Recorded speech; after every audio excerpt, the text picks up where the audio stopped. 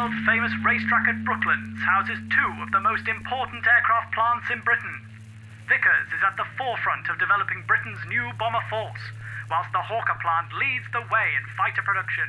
But one must not forget the workers of these immense factories. Vickers was well known here. It was well known as a family company, but not well known as perhaps the place one would want to work. And there was a saying in those days that the wages of sin were a curse and the wages of Vickers were a bloody sight worse. I went to do office work, but no good spelling, no good at writing. And I started poking around the engines, and the fellas and men that I was in the office with, they encouraged me to do that. Were we happy workers? Yes. We all got on with their job. It was an experience, wasn't it? I enjoyed working. The discipline in the shops was such that you kept working, and the foreman was walking around, and as he did on one time catch me singing, and I was working as hard as the clappers, and I was singing away, and he told me the next time he caught me singing I'd be out the door, you see. Don't know why, I suppose I was disturbing other people.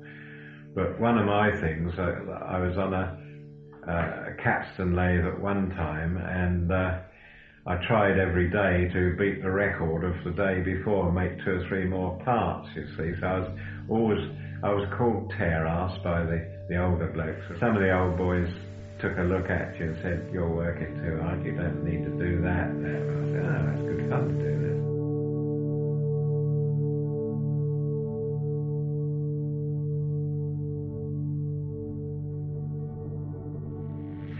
As the Nazi threat grows, Britain's workers lead the way in keeping the empire safe. The workforces at both Hawker and Vickers aircraft are working around the clock to produce the planes needed to beat Hitler. The Hawker Hurricane is defeating the Luftwaffe in the air, whilst the sturdy Vickers Wellington bomber is taking the fight to the heart. The war years, to me, seemed part of a dream, really, because it was so unreal. You led a very unreal life. Some of the greatest fun I had, and it really was fun, was when we joined the Home Guard, or Dad's Army. There was a battalion formed at Vickers. But you still had very tight disciplines. You had to work Saturday or Sunday, and sometimes both. It just varied.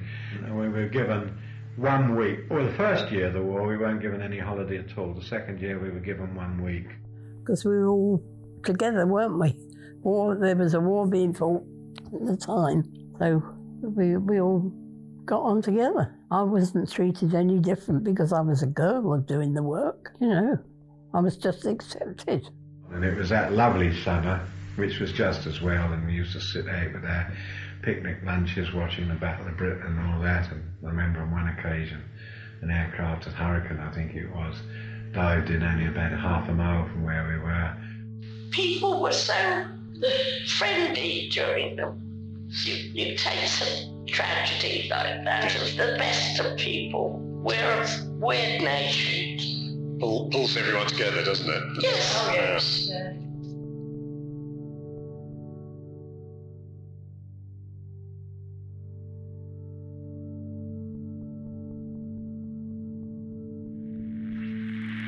This is the early bulletin on Wednesday, the 4th of September, 1940. German air attacks continue to pound southern England, with the Luftwaffe concentrating on factories and other strategic targets. The Air Ministry today warned workers to stay vigilant for enemy planes and to immediately make their way to designated shelters. And we actually saw during the lunchtime break the aircraft come in out of the sun over there, and the bombs come out of them. So we knew something terrible had happened. There was little or no warning. I think the air raid sirens went after the first bomb had hit, and there was sort of a string of bombs dropped across and hit the factory. I'd left the millwrights. I looked up in the air and I saw some silver planes coming. I said to Harold, I said, "Cool, don't they look nice? Lovely sunny day." He said, lay down. So I did. It was terrible. It was really, because many got killed, didn't they?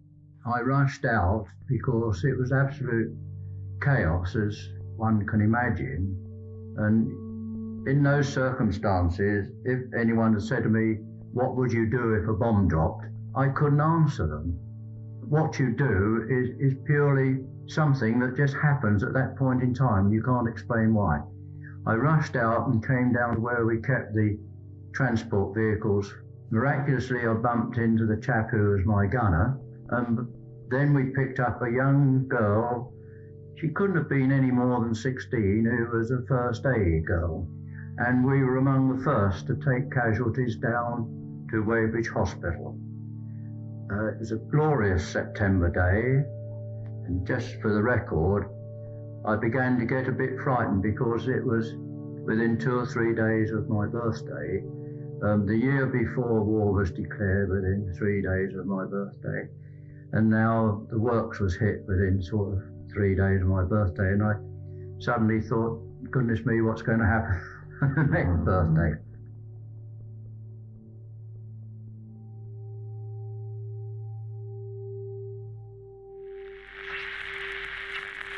Here is the evening news on Wednesday, the 4th of September 1940.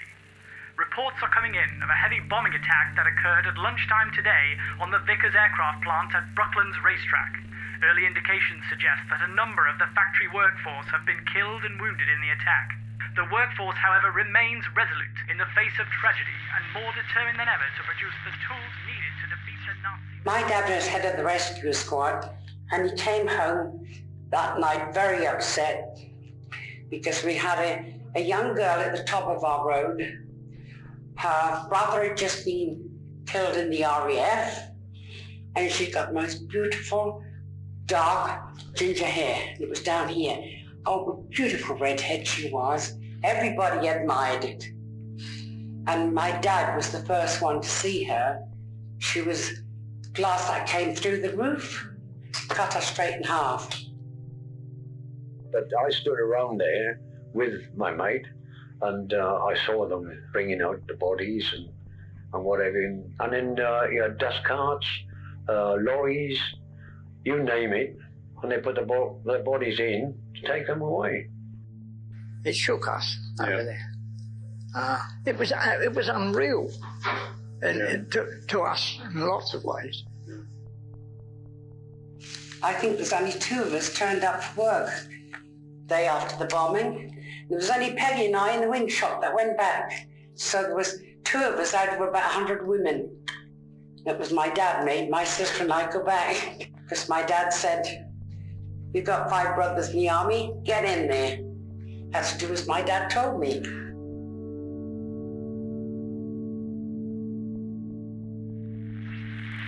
Saturday the 21st of September 1940. Here is the news. The Hawker aircraft plant at Brooklands Racetrack was saved from disaster today by the brave efforts of Canadian Lieutenant John Patton of the Royal Engineers. A lone German aircraft dropped 3 bombs on the factory, of which 2 failed to explode. Patton and his comrades acted swiftly and at great risk to their own safety to drag the bombs away from the factory and onto the adjacent grass airfield, where their detonation could cause no material... I can remember seeing Hawkers being bombed. It was a lone Ju-88 came in.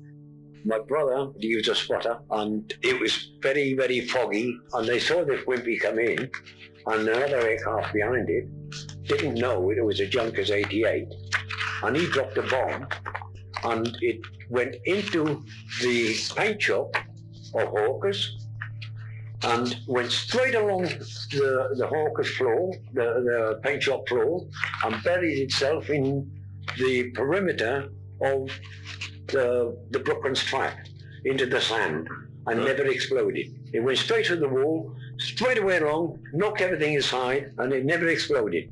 We had Canadians there then doing the air defence. These Canadian boys, they got a jeep, a length cable, sheet of corrugated iron, punched a hole in the corrugated iron, tied this cable onto it, rolled the bombs onto the sheet of corrugated iron.